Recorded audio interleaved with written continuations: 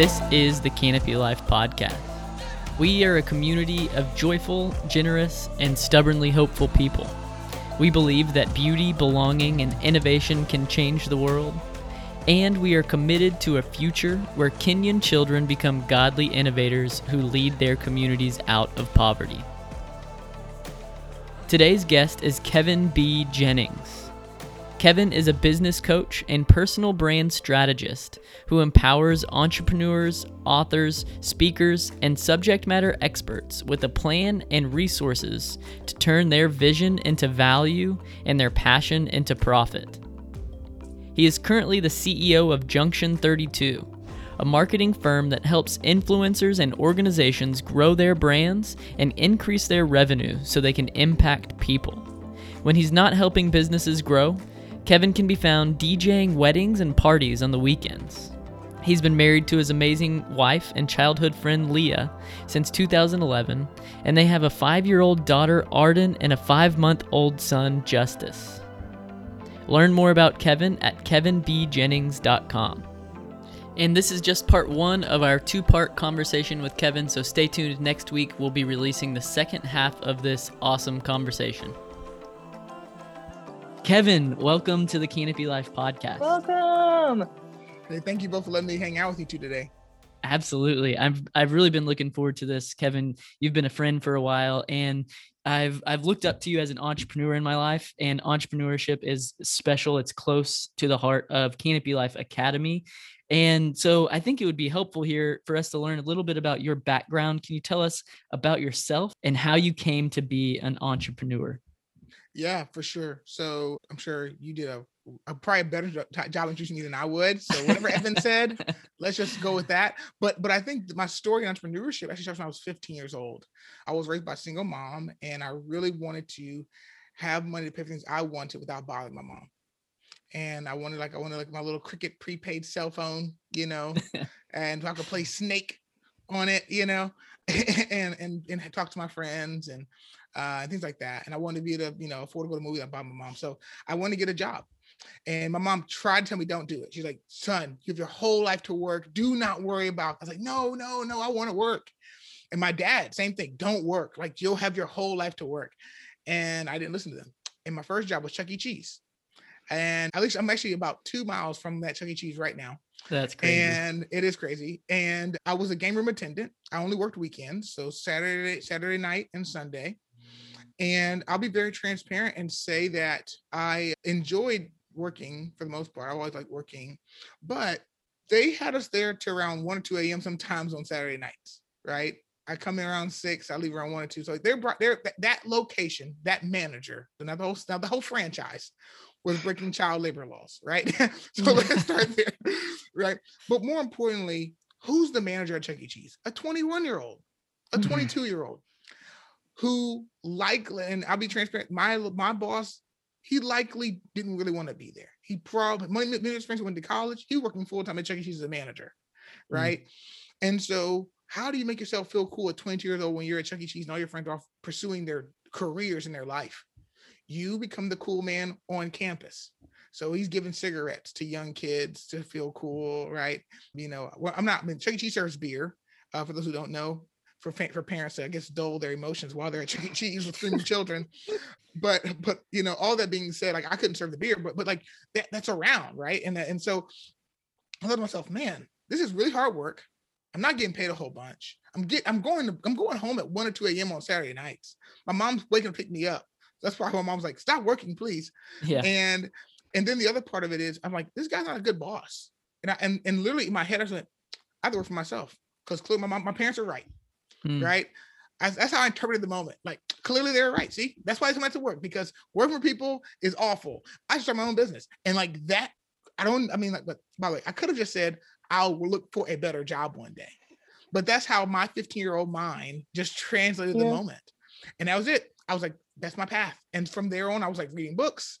I was like, I saw school 100% as a way to prepare myself to know what I need to know, be an entrepreneur. And everything I did, every job I took, I was like a sponge. I was like, so how do you do your hiring? They're like, dude, just go over there and you put the groceries in the bag, please. But tell me your hiring practices, And that was just That's my journey. amazing. I was a nerd. I went full blown nerd. I thought I wanted to be in music as well. So I decided I'm gonna be an entrepreneur in music. I will create a production company. I will sign up the songwriters, producers. I will build a business around this. And then from there, it just became more about finding the idea or the job that I wanted to do. And most of it was through passion of like me saying, what do I want to do every day? So work doesn't feel like it felt at Chuck E. Cheese. And that's really what it's been. I've been searching for the thing that will light me up every day, that will fill my purpose. And so, yeah, and that's what got me here. So I could talk about all the things between it, but it's been I knew from a young age, and I just was like, whenever that day comes, it will come.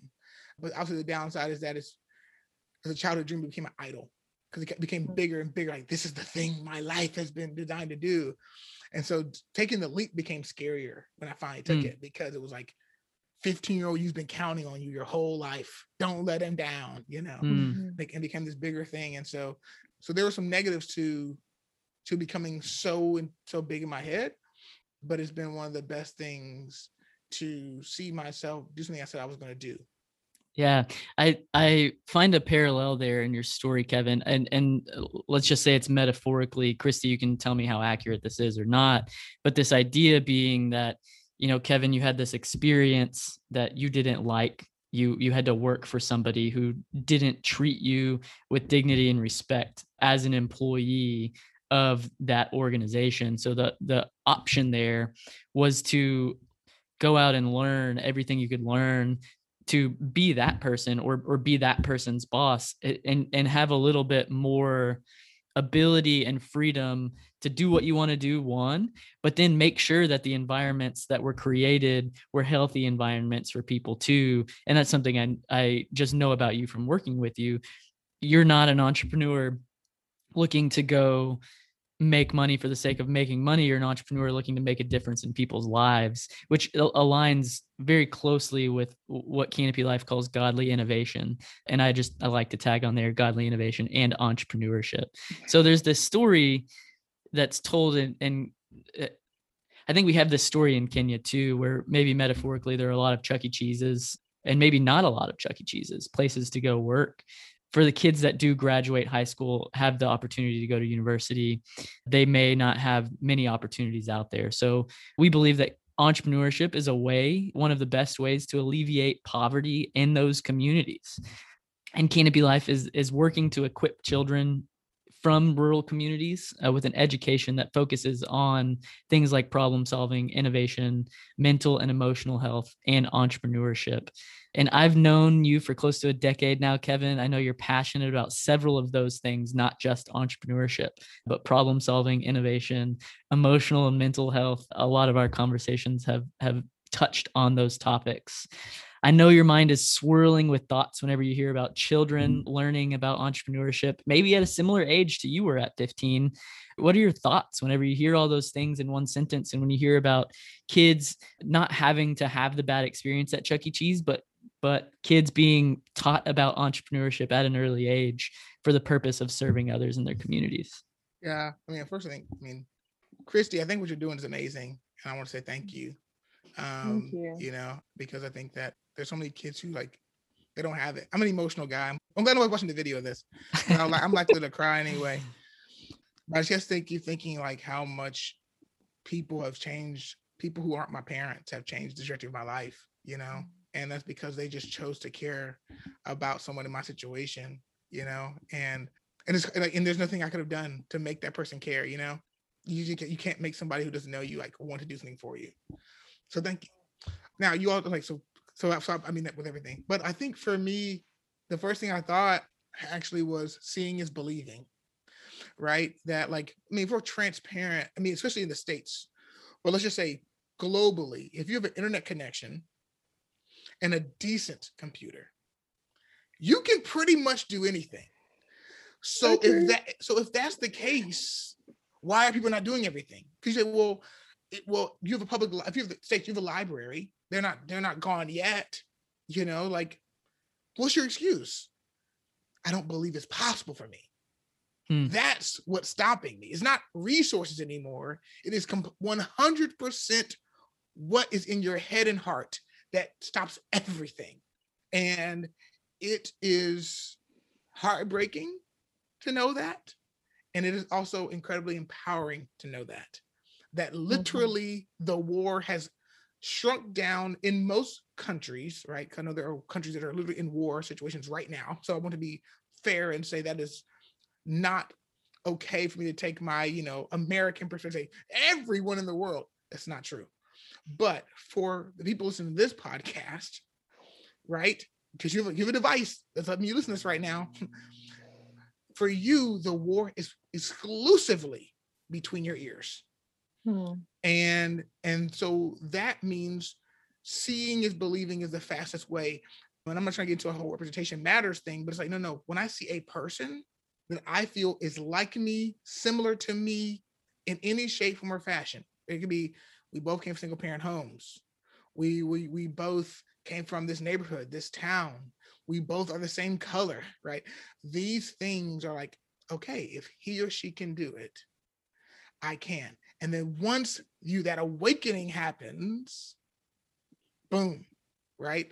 You start looking around, you're like, oh my gosh, like every single thing I'm trying to do, I can go do. And the best part about it is with technology, doing all these things is not only possible, they are affordable. And I think that is even more exciting. And so, yeah, so I think seeing is believing what came to meet my mind first. That's awesome. What that makes me think of is a phrase that we've started to use more, and we're still refining it to how to make sure it always communicates the heart when we don't have a whole podcast to explain this one sentence. But it is this idea that poverty is more than an economic status. Like there's all these other layers to what attributes to that. And a chunk of that is mindset, belief that it can be done, belief that there is a problem, belief that you have any kind of power or agency to change that problem, and seeing someone else doing it who is like you, looks like you, is from a place that you're from, aids in so much of that mindset. Then there's all the emotional, right?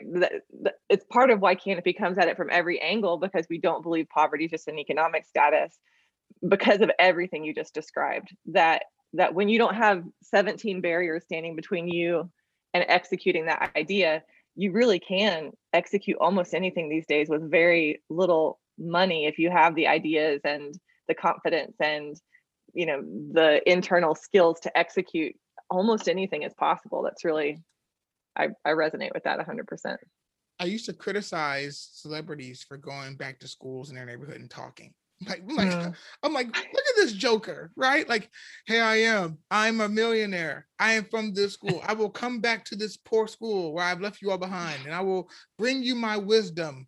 You all will take pictures and say you met me. I will sign photos. I might donate some money, and then I shall leave, right? I was like, what the heck? Like, that is so lame. Like, you could just show up and then leave this neighborhood again where they are. I'm like, no, Kevin. They're planting seeds of belief. That's good. Is so powerful for them. Like, I walked this hall, I sat in that room, I sat in that chair, like that was my spot. Like, it's like, oh, like, no, literally I was in your seat. Yeah. It's like, okay, got it. So your starting point is no longer an excuse.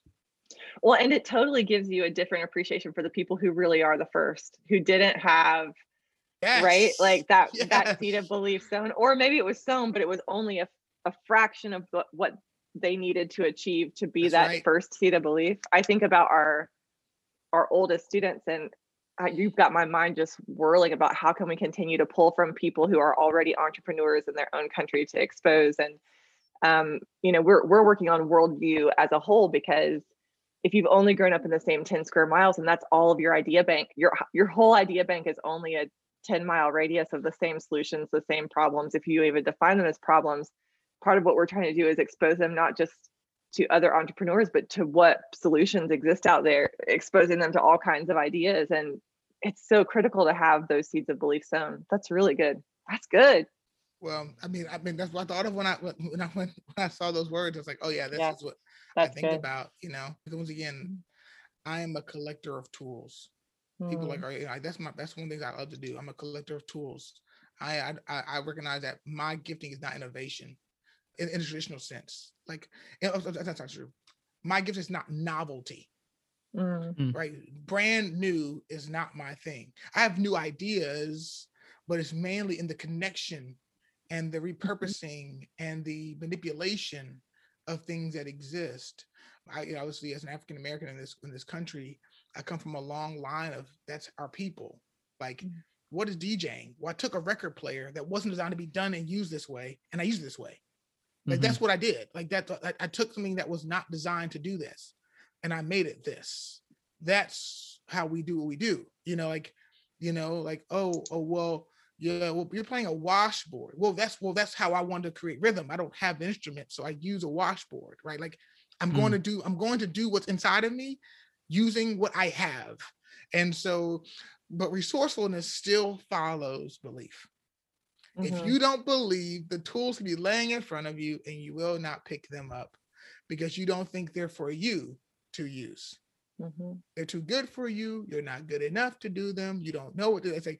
So, like, the belief part, which is why one thing, I criticize rappers, right? I mean, by the way, I love music. I listen to rap music all the time, but I've criticized rappers, right? What are you doing these music videos, flashing all this money and all this gaudy lifestyle? I'm like, time out. But to the person who doesn't have access to them, they just showed them a lifestyle that's possible from where they came from. That might be the only exposure that person gets to knowing different is possible.